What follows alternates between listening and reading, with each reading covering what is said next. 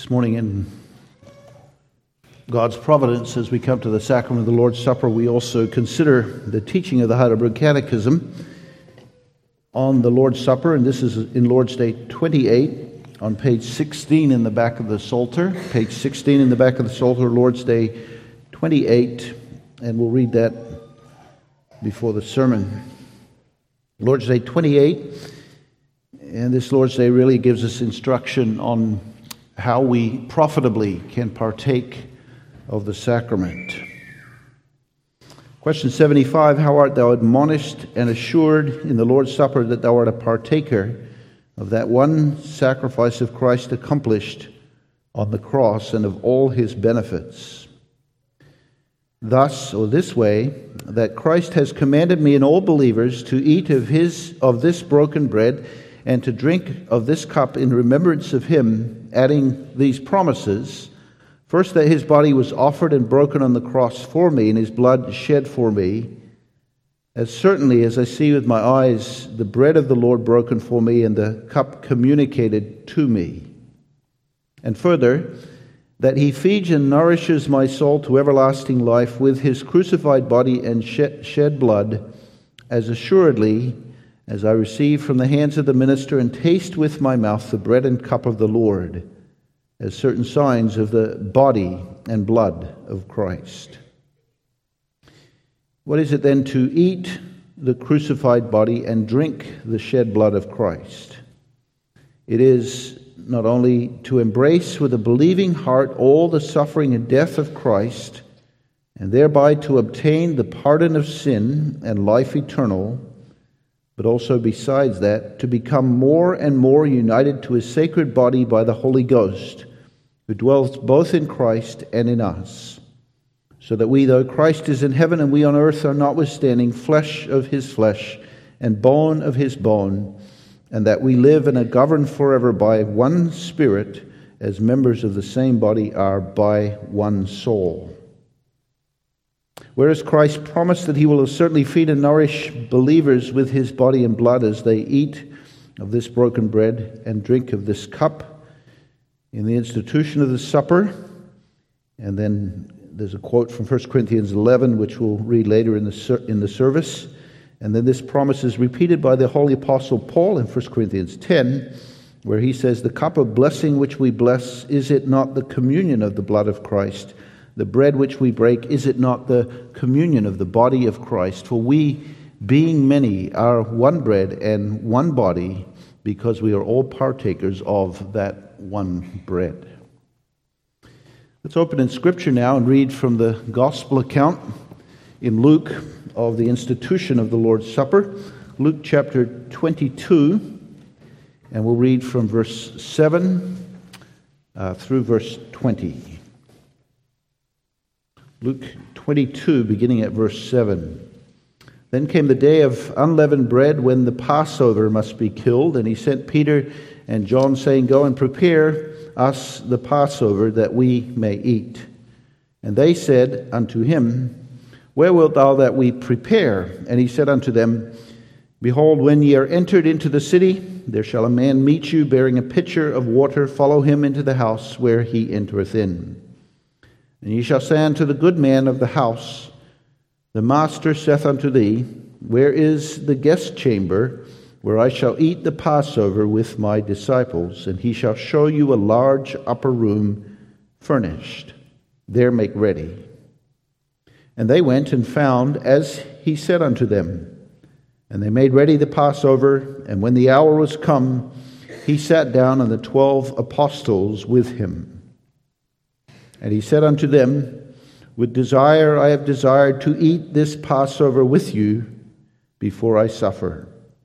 For I say unto you, I will not any more eat thereof until it be fulfilled in the kingdom of God.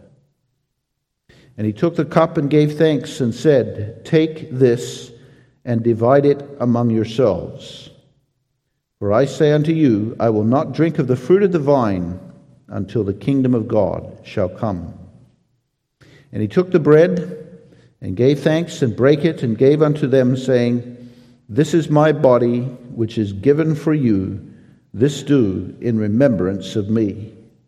Likewise also the cup after supper, saying, This cup is the New Testament in my blood, which is shed for you. We read this far in the holy and inspired Word of God. In the sermon last Sunday evening, I gave you 4 questions to consider in preparation, self-examination, before we come to the Lord's Supper. And the first 2 questions were these: Am I truly sorry for my sins? And do I really believe in Jesus Christ? And when we put those 2 questions together, we see that the purpose of self-examination was not that we become fixated on ourselves and our sins and our weaknesses, but that we, through the lens of our sins, look to Jesus Christ in repentance and in faith. And that's our purpose in coming to the sacrament this morning, to look to Jesus Christ. He calls us this morning to remember that His body was broken and His blood shed for the remission of our sins. We considered last week in Lord's Day 29 that the Lord's Supper is a celebration of the finished work of Jesus Christ. In that way, it is a memorial. We want this morning to expand on that a little and look not only at a memory of the past or a celebration of the past, what Christ has done, but also see the significance of the sacrament in the present and also with regard to the future. And so we want this morning to consider this truth regarding the sacrament under this theme: what we celebrate in the Lord's Supper, from 3 perspectives: past, present, and future. The Lord's Supper was instituted by Jesus Christ as a memorial event at a memorial event. Jesus and His disciples were gathered, as we read in Luke chapter 22, for the Passover feast. The Passover feast was a meal of remembrance of the night when Israel was delivered from the bondage of Egypt. They ate the Passover lamb. On the doorposts of the house in which they ate that lamb, the blood of the lamb was splattered so that the angel of death passed over them, and they were spared the wrath of God in the angel of death. After they had finished this celebration, after the supper, and you see that in Luke chapter 22, there was a cup of thanksgiving that Jesus passed around at the end of the celebration of the Passover. And then, subsequent to that, He took bread and broke it and gave it to them, and gave them the cup again as a new kind of memorial feast. He took the bread, He broke it, He shared it with His disciples, and with these shocking words to their ears, He said, "This is my body, which is broken for you." And then He repeated it with the wine and said, "This is my blood, which is shed for the remission of sins." That's recorded in Matthew chapter 26 and verse 28. And He gave them the bread and told them to eat. He gave them the wine. He told them to drink from it, all of them, and He said to them, "Keep on doing this together as the church until I come again." And with those words, the Lord's Supper became the memorial meal of the New Testament church, not now with a lamb and in memory of deliverance from Egypt, but now with bread and wine, symbolizing the body and the blood of Jesus Christ in remembrance of a greater deliverance, the fulfillment of the deliverance from Egypt in the death of Jesus Christ on the cross, in remembrance of His love, His giving His body and blood as the great sacrifice of deliverance from sin. And the symbolism of the sacrament is a reminder of that. It points us directly to the death and the suffering, the brokenness and the pouring out of the body and the blood of Jesus Christ. And so 1 Corinthians 11 says that when we celebrate the Lord's Supper, we do show forth His death until He comes. So this morning, we remember first something in the past, the death and the suffering of Jesus Christ. Now, when Jesus says this, do in remembrance of me, he's not telling us here just to remember something like we might have a memory from our past and tell stories about it, but he's telling us to remember a significant event. He's creating a memorial of this significant event. And it's not just some significant event. We have other memorials of significant events. You can think of the holidays that we have, national holidays. Or you can even think of the religious holidays that we have. We remember the birth of Jesus Christ at Christmas. But Jesus is saying here that you are to remember the most significant event that ever was, the one that is the center point of history, the one that was the purpose of God in all of his making and decreeing before this world began. Jesus Christ, the Lamb slain before the foundation of the world. This is what we remember as we come. So it's not merely a memory, but it's something so significant that it has changed the world and has changed your life and my life as believers. And our remembering then is a celebration and a faith in the death and the suffering of the Lamb of God.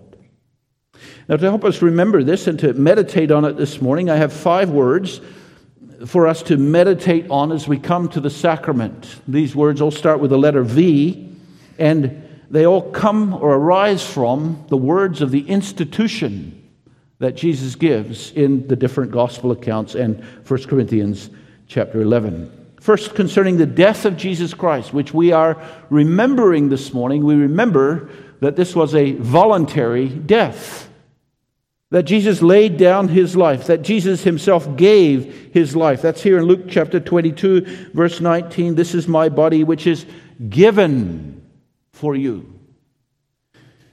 His life was not taken from him. His death was not the result of a series of unfortunate events. His death was not by accident, but it was voluntary.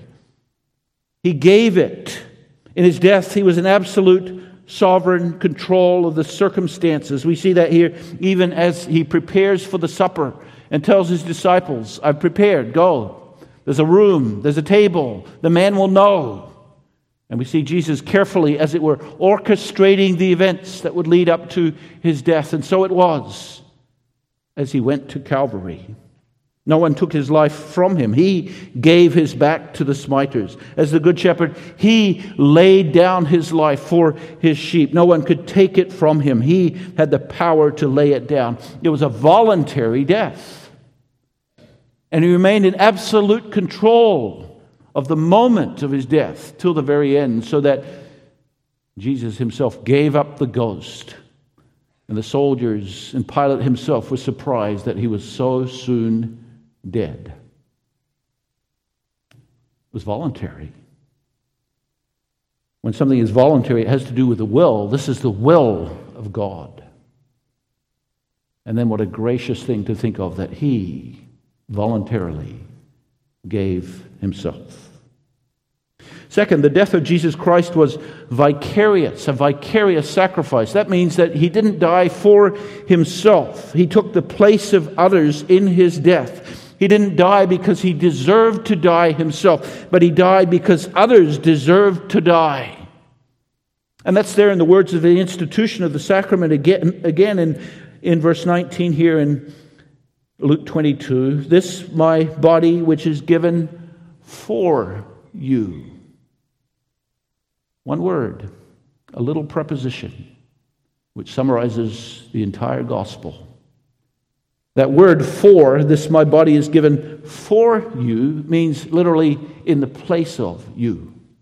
In your place, for your benefit, because you deserve to die.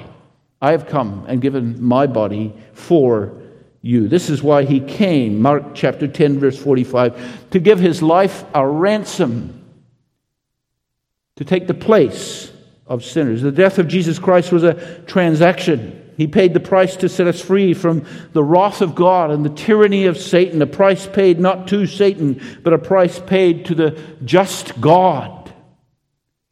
We deserve death, and he took that death on himself, and he took the curse and the consequence of our sin. And what a price he paid. Voluntary, vicarious, and valuable. And now think of the blood represented in the wine of the sacrament.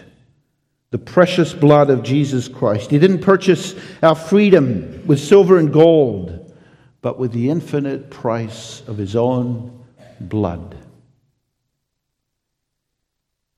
The greatest price that was ever paid in all of history to purchase anything.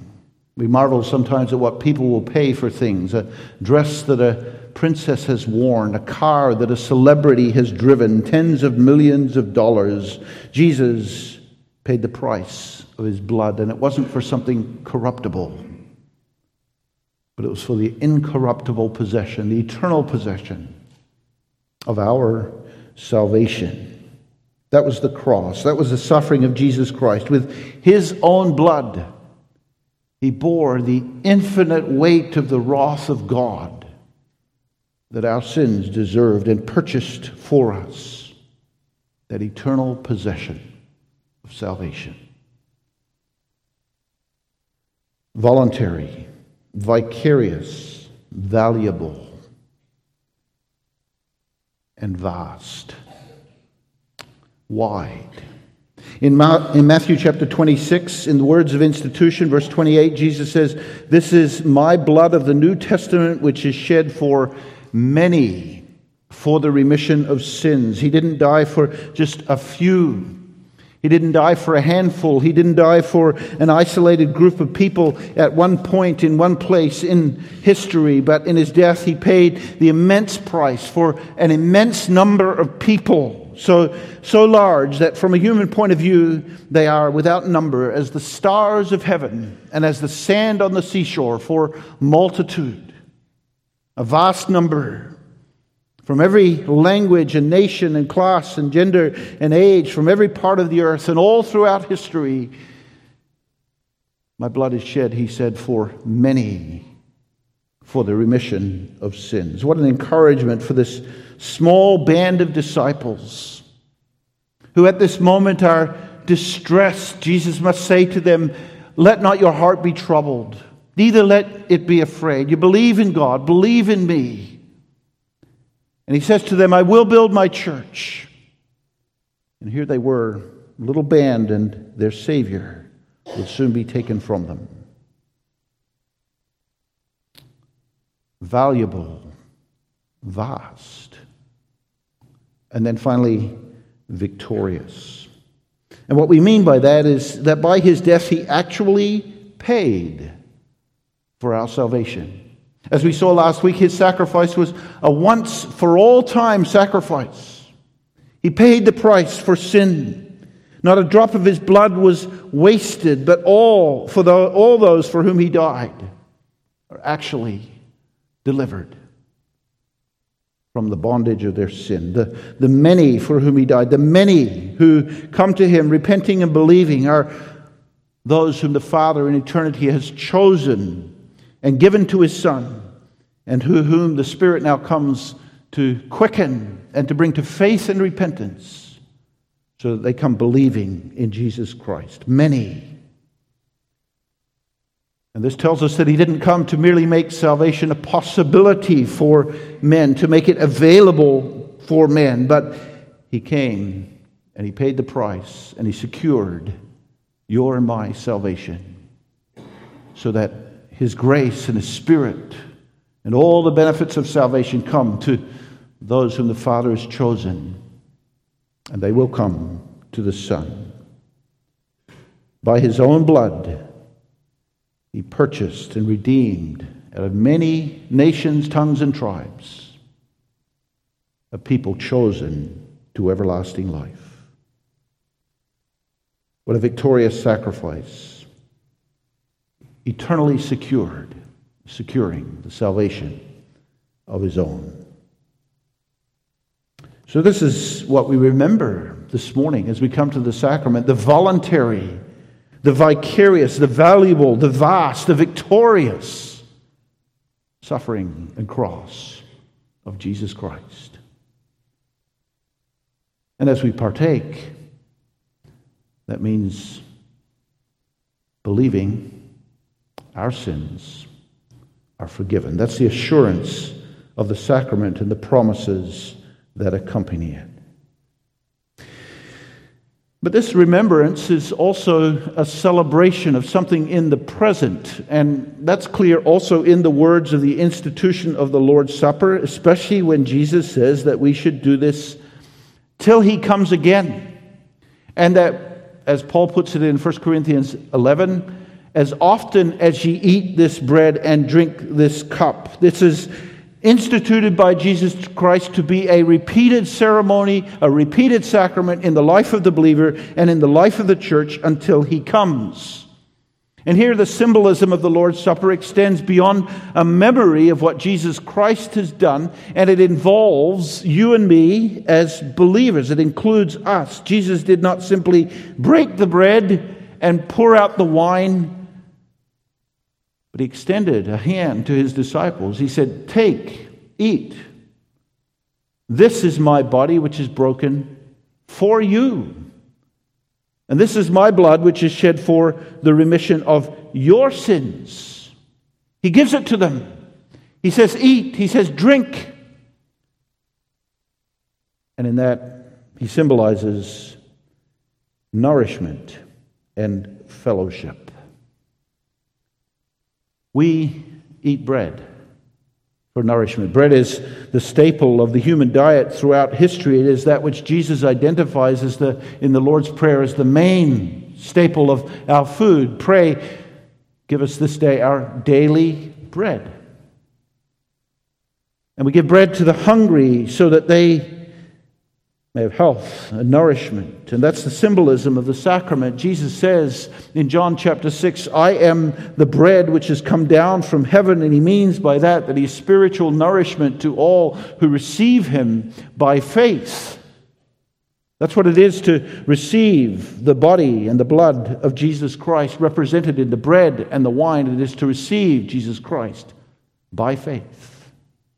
And the nourishment is not in the bread and the wine themselves that we receive, but the nourishment is from the Holy Spirit, which is the power of God's grace that works in the heart of believers. And now we really speak of the mystery of the sacrament, don't we? Our nourishment is by the Holy Spirit, and we really have insufficient words to describe the reality of what takes place when God, the Holy Spirit, gives grace to us through the sacrament. We are nourished by the Spirit to life everlasting. You can think of a text like Philippians 1 verse 6, "He that has begun a good work in you," that is, by the Holy Spirit, "will perform it till the day of Jesus Christ." He'll continue to nourish you. And Jesus this morning, as we come to the sacrament, tells us, don't look at the bread, don't look at the wine, but lift your hearts on high and believe in me, and I will sustain you. Nourishment and fellowship, even fellowship with joy. Bread and wine. Wine is a symbol in the Scripture of joy. And Jesus sat with his disciples at a table, and that's another part of the beautiful symbolism of the sacrament of the Lord's Supper, a symbol of our union to Christ. Our fellowship with him and all of his suffering and all of his saving work. And in that also our fellowship and communion with one another as part of the body.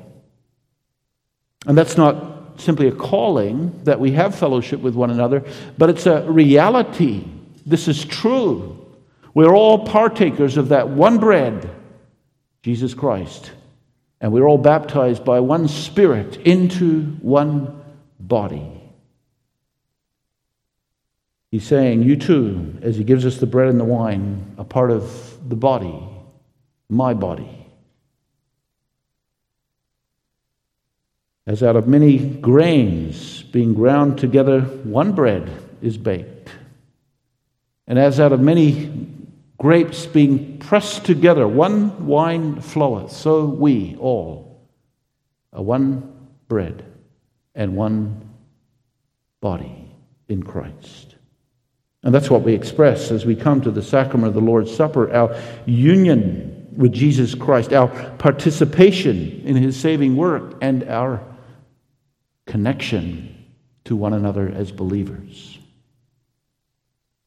And then as we leave the sacrament, that is the application for us as well. We are members of one another, so that when one member suffers, we suffer together. When one member rejoices, we share in that joy. We love one another, we serve one another, we forgive one another in the body of Jesus Christ, because we, by his grace, have been brought into this body. And we share then in the joy of our union, our salvation in Jesus Christ. That's the present significance of the sacrament. He nourishes me to eternal life. In the Song of Solomon, he brings me to his banqueting house, and his banner over me is love. Past, present, and future. That's part of our celebration this morning, that we celebrate in hope. And Jesus hints at that in the words of the institution of the sacrament in two places in Luke chapter 22. He says in verse 16, I say unto you, I will not any more eat thereof until it be fulfilled in the kingdom of God. And then again he says, I say unto you, I will not drink of the fruit of the vine until the kingdom of God shall come. And he's telling them, you will continue. You will continue to break bread. You will continue to pour wine. You will continue to partake of these together. But I will not be there with you to do it until it's fulfilled, finished in the kingdom of God. Fulfillment has the idea of something that symbolized coming to its final reality. And what's fulfilled is the reality of supping, of eating, of banqueting with Jesus Christ. And so the book of Revelation chapter 19 describes this in verses 7 through 9 as the marriage supper of the Lamb. The marriage supper of the Lamb. This is the marriage supper of Jesus Christ and his church. This is the church of Jesus Christ coming into the final perfection of marriage together. And this is Jesus' way, as he sits with his disciples, of saying, farewell until then. We've all been at something like a last meal. Our hearts are heavy, and Jesus expresses that heaviness of heart from a human point of view. There was sorrow here among the disciples. There was sorrow and sympathy that Jesus had for them. But he says we will do this in fulfillment in the kingdom of God to come. A marriage supper. A great feast. If we think of marriages in the Bible, and you have this in John chapter 2 where Jesus came to the wedding at Cana of Galilee, these feasts went on for days, and there was rejoicing that went on for days and days, not a quick evening like we have for a wedding celebration. What a beautiful picture in that. There's a picture of the ongoing joy that we will have in communion with Jesus Christ when finally we come to glory. Heaven will be a feast. Heaven will be a day of fellowship. Heaven will be the day when, as Jesus puts it in the parable of the marriage supper, many from the highways and the byways will be called and brought in. A day when we'll be clothed in the white robes of the righteousness of Jesus Christ. A day of perfection. When all the sins of the past will be forgotten. All the struggles of the present overcome. Perfection. Now, Paul says we see through a glass darkly, but then face to face. Now I know in part, but then shall I be known, even as also I am known. We won't need the sacrament anymore, because we will be in the presence of Christ himself. And so as we come to the sacrament this morning, we remember the past sacrifice of Jesus Christ. We rejoice in the fellowship and nourishment in the present, and with hope we look forward to the perfect fellowship and the fulfillment of this when we all will come with all the redeemed to the marriage supper of the Lamb in the presence of Christ himself. Amen.